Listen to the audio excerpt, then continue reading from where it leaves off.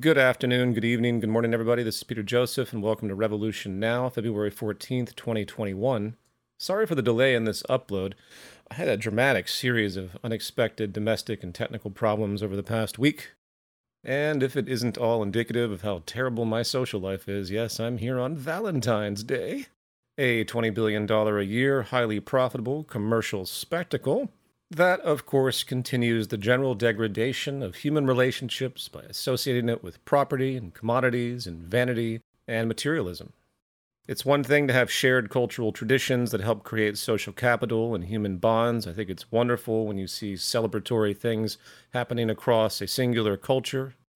But the pollution inherent to a commercial society pretty much ruins everything. Now, before I begin, a few quick program notes. I'm still working on the late March lecture titled On the Future of Civilization. Trying to find a decent physical space. I was hoping things would ease up a little bit regarding COVID and enable some kind of live audience with questions and so on, more of a community feel, but that looks unlikely still. So it looks like I'm going to get a smaller space and do a live stream and a pre-recorded edit and just make it look really nice. And for those that aren't familiar with the program, I want to outline not only a basic diagnosis of what we've been seeing and a prognosis of where we're going, but most importantly, introduce a kind of comprehensive activist platform, a sound approach that works on multiple levels, working not only to counter current trends, but also build a new community with new economic behavior, new values, in fact, that can have a short-term and long-term effect in shifting the tide.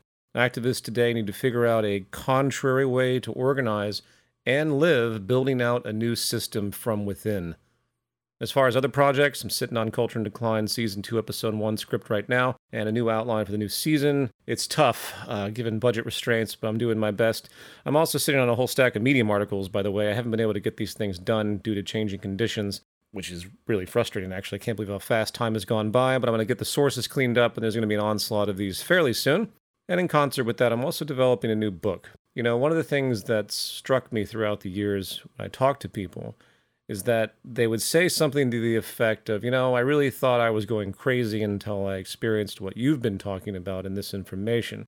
So in this book, I want to express not only critical understandings about what's happened in our cultural evolution, but also show the morality gap. The fact that our society's assumption of normality is effectively sociopathic. And that's not some opinion, by the way. It's actually quite measurable. We live in a world that's structurally antagonistic to our habitat, while structurally engineering antagonism between individuals and between groups. And yet, on the whole, society just doesn't see it.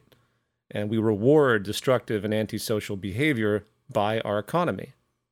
And if that isn't sociopathic as a general condition, I don't know what is. Where you're doing something over and over again that's causing harm, you don't recognize it, nor do you feel it. The fact that you can't be truly caring, ethical, and moral in a really deep human way, that is a truly dark place. It isn't to say that there are not generally thoughtful, moral people out there, of course.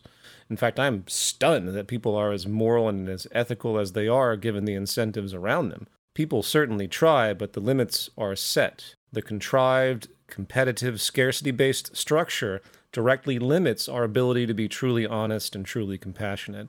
The bar is simply lowered by force the system's incentives and conditioning. And of course, it snowballs like everything when it comes to generational culture. If this wasn't the case, I don't think any human being would allow themselves to walk over homeless people on the street without instantly seeing them, picking them up, and trying to help them.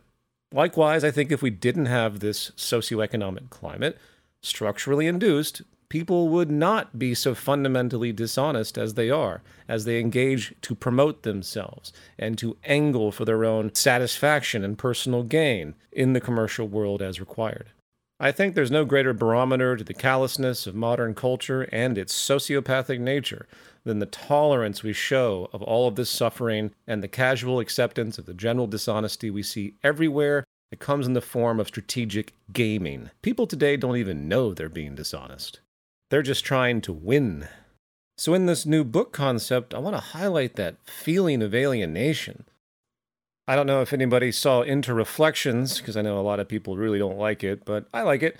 But there's a silent film portion that's a horror movie where a girl is followed named 23, and that's what it's all about. It's her experiencing the horror show and the alienation of contemporary society. I honestly think a lot of depressive, addictive, antisocial behaviors we see comes from a place of deep moral alienation in regard to all of this. Not to mention, of course, the deep sociological ramifications of socioeconomic inequality once again, which, of course, is one of the largest drivers of mental, emotional, and physical health disorders systemically, as many epidemiologists have studied and proven. We live in a society that's simply not designed to care. It's like a parent that doesn't take care of you as a child. What does that do to your psychology? Parallel that to society itself.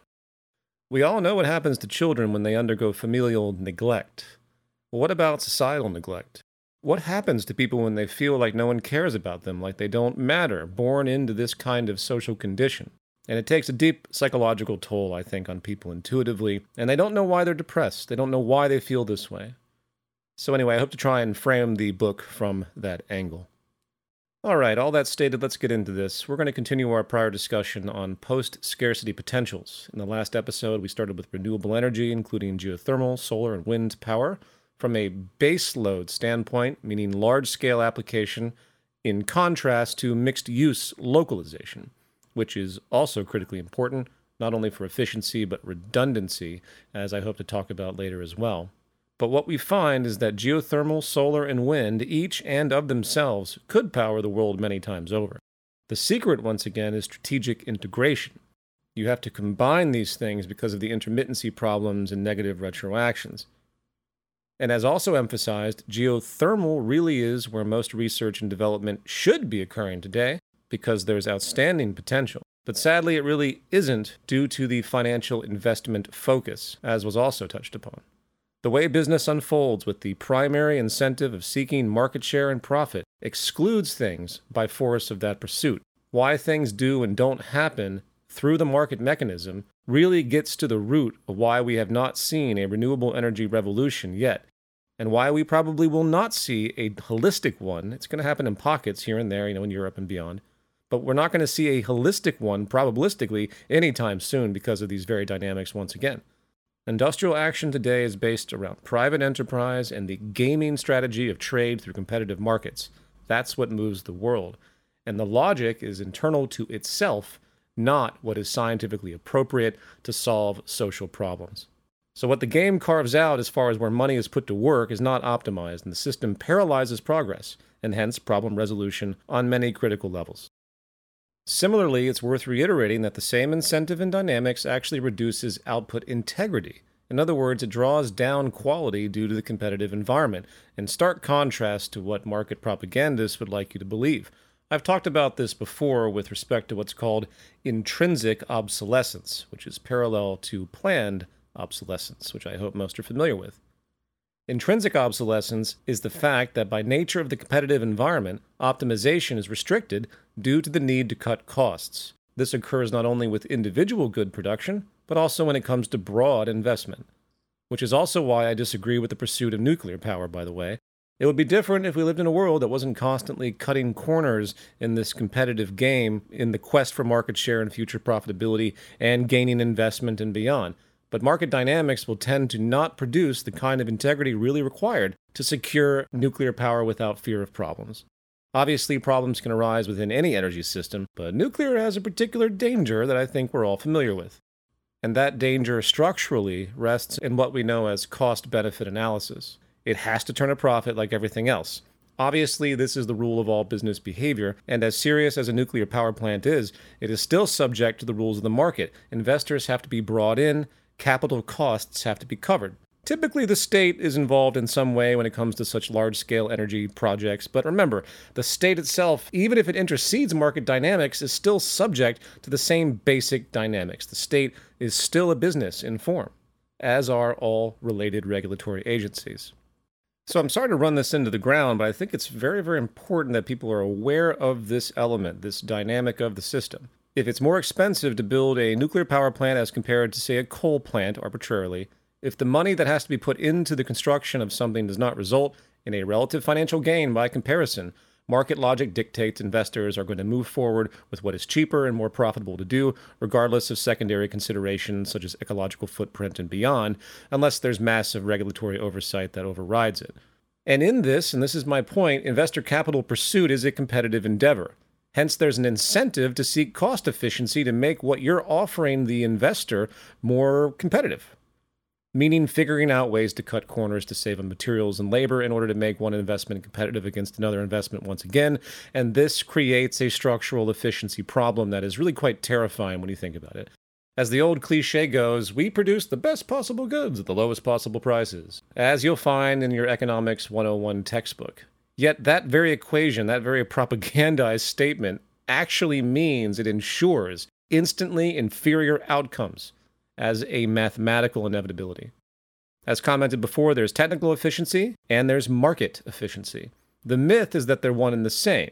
That's what people are taught in classic economic study. But if you follow the laws of cost savings through competitive market dynamics, what the system outputs isn't most optimized for the moment at all. The truth is a science-based approach to creating a given good or output is extremely different than a market-based approach. This is that proxy relationship I always talk about. Market efficiency is efficiency through cost-benefit analysis. Technical efficiency is efficiency through strategic design, engineering, and system science ultimately in and of itself. So what we have in market efficiency really is technical inefficiency due to the competitive framework of things. So I hope that's clear and the myth is ever apparent. This whole idea that price and supply and demand and these limited frameworks that we know inherent to market behavior somehow translates into the most optimized use of resources is simply ridiculous. So coming back to nuclear power, I don't think it's needed if we transcended what we're doing now and we applied the systems as denoted. But if you're going to build a nuclear power plant, I would prefer to see it be built somewhere that isn't run by this kind of system. And as a final point on this issue, I've talked about this technical efficiency versus market efficiency before, and inevitably someone comes to the conclusion that it's all about using the most insanely strong and accurate resources arbitrarily, meaning it's just, this is the best as we know it, therefore it has to be applied to everything. Let's make everything out of diamonds. Let's make everything out of titanium. That's not what's being implied here. The idea is to make the best possible something in terms of strategic durability, interchangeability, standardization, everything that would create longevity and compatibility for the future as predictable.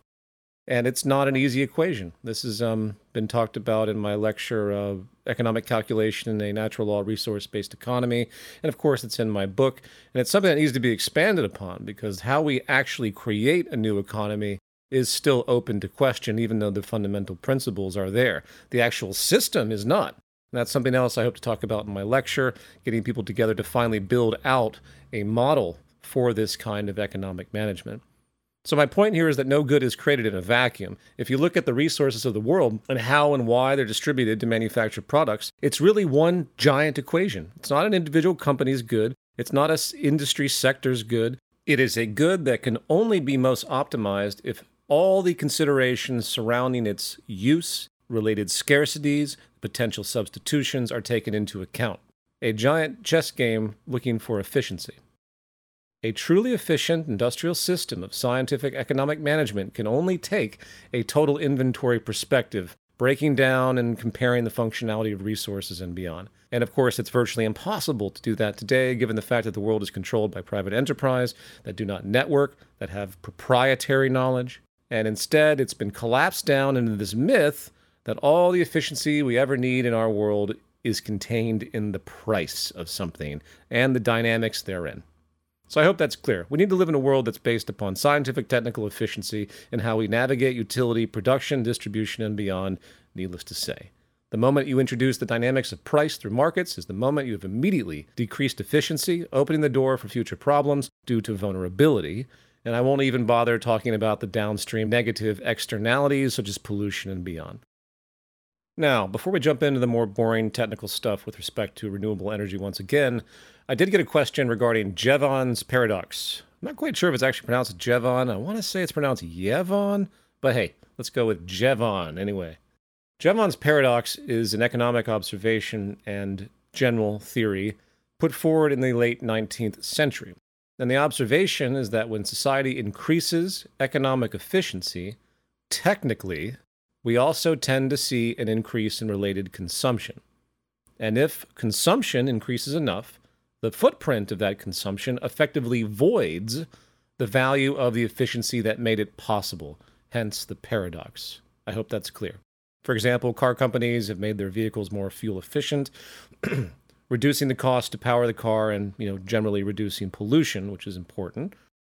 And yet the public experiencing the cost reductions, recognizing them, taking advantage of them, then increase demand. More cars are bought and more miles are driven, possibly negating all of the environmental benefits of the efficiency increase by such use.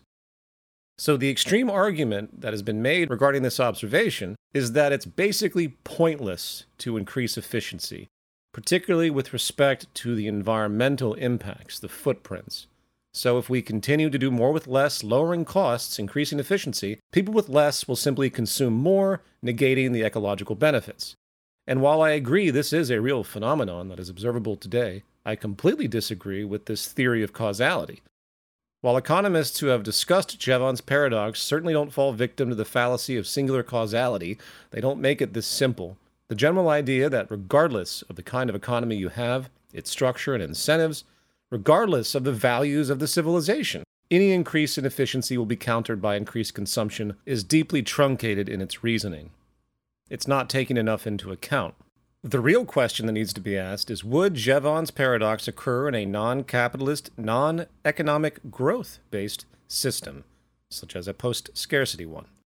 And I think the answer is clearly yes, but only to a degree, with very specific conditions, and nothing like we see today.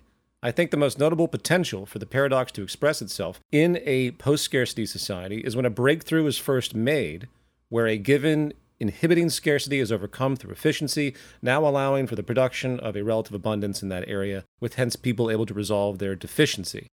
For example, let's say you have an island of 1,000 people, and half of that island is just barely surviving, dying prematurely due to malnutrition. They keep reproducing, they still have the same general population, but there's this constant suffering and die-off for half the population. In this circumstance, naturally, any efficiency increase to then support the nutritional requirements of those suffering would of course result in increased total consumption immediately. Jevons paradox could very well show itself in such a scenario. But the idea that this efficiency increase increases demand universally is ridiculous when you account for the fact that the market system of economics is explicitly based on cyclical consumption and economic growth to operate. It can't operate any other way. That is really why Jevons paradox is common today. If a company can make something cheaper, it's going to incentivize people to want to utilize the newfound efficiency to increase activity for expansive economic gain. That is how the business side simply works.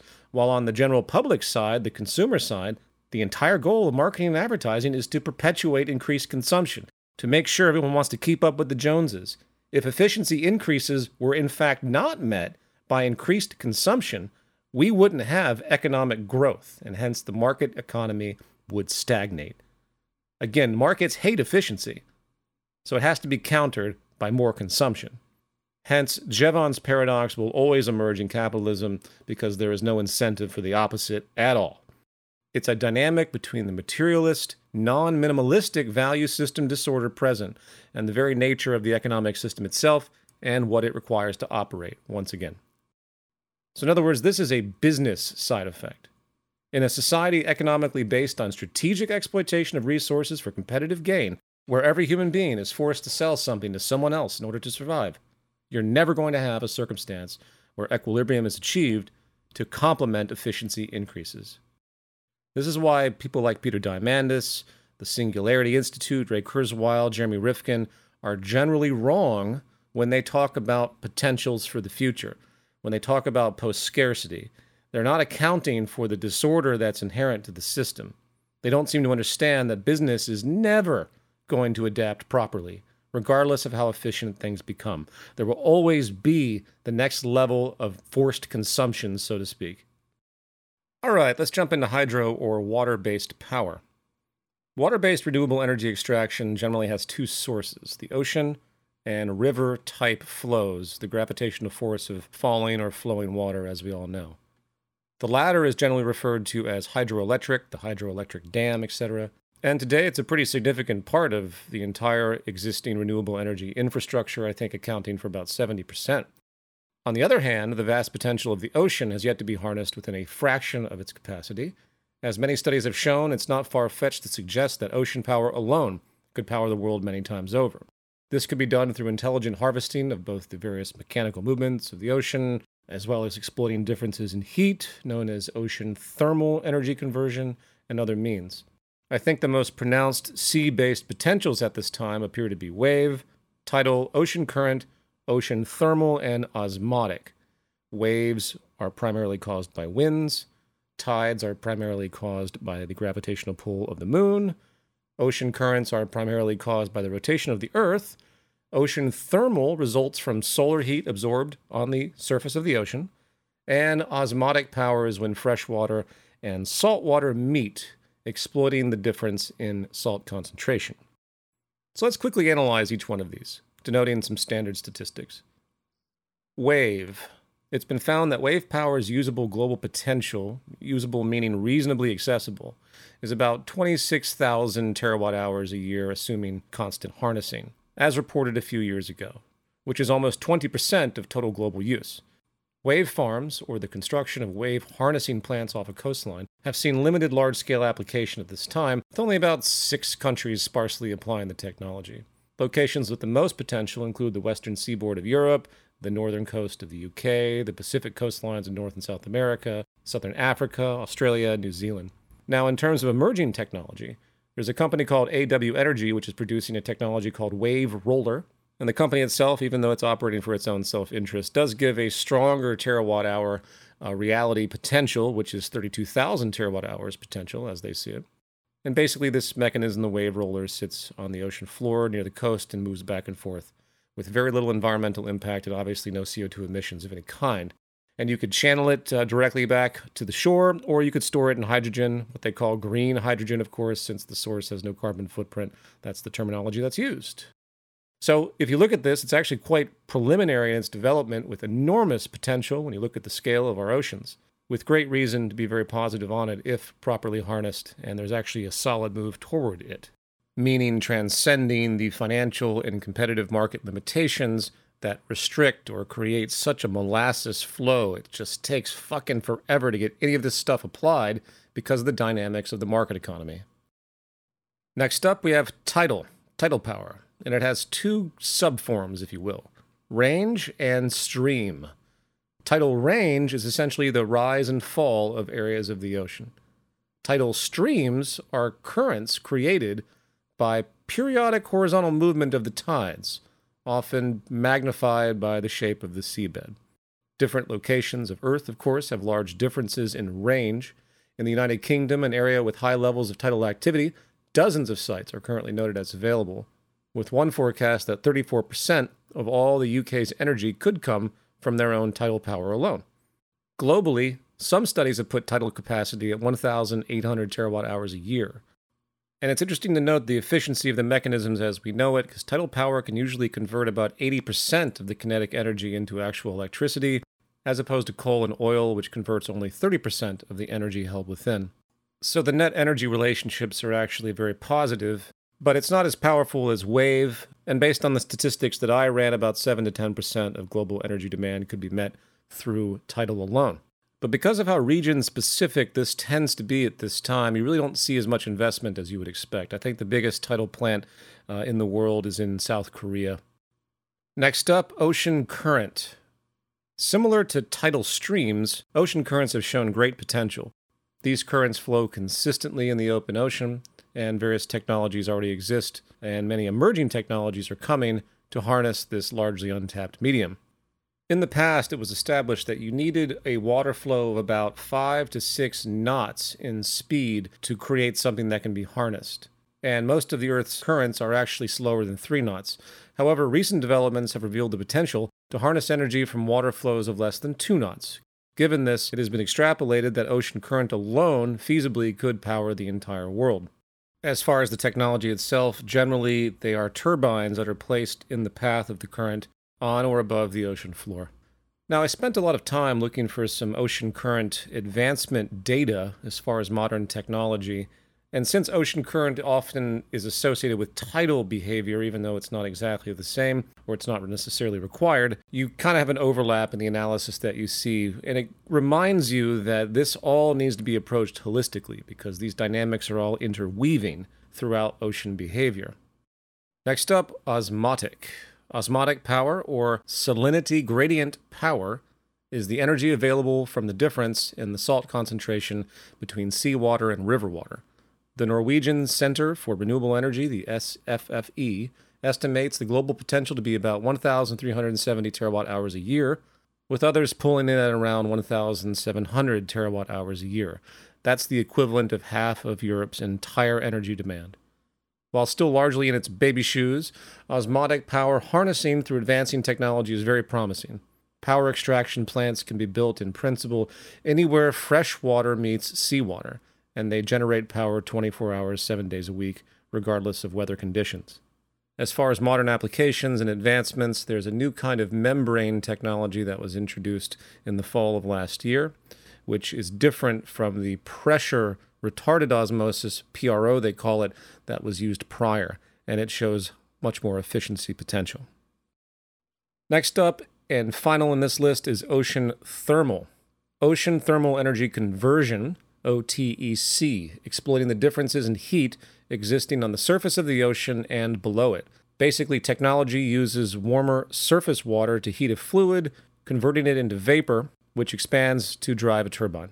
The fluid is then cooled using cold water from the ocean depths, returning it into a liquid state so the process can start all over again. It's very interesting. Of all the ocean-based energy sources, OTEC appears to have the most potential, believe it or not. It's been estimated that 88,000 terawatt hours a year could be generated without affecting the ocean's thermal structure, in other words, not harming the environment.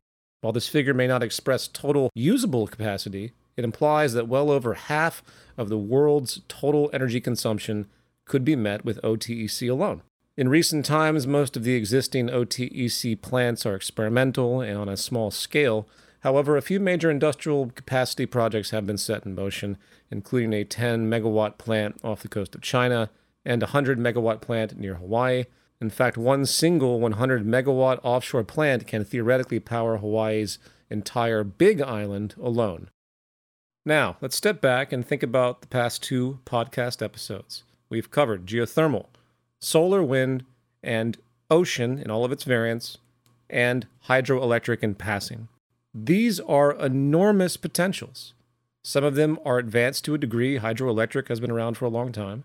In fact, even things like tidal have been around for a long time, but they're used in very primitive ways, having a little mill that's next to a building that's sitting halfway in the ocean, stuff like that. We've intuitively harnessed a lot of this, but then there's more sophisticated things like osmotic and heat differentials. This stuff is modern science. And what we see across the board is that there is enormous potential. There's no need for concentration in one area. You need a mixed-use system. You need a systems-based approach to harness these, overcome intermittencies, and create total energy abundance.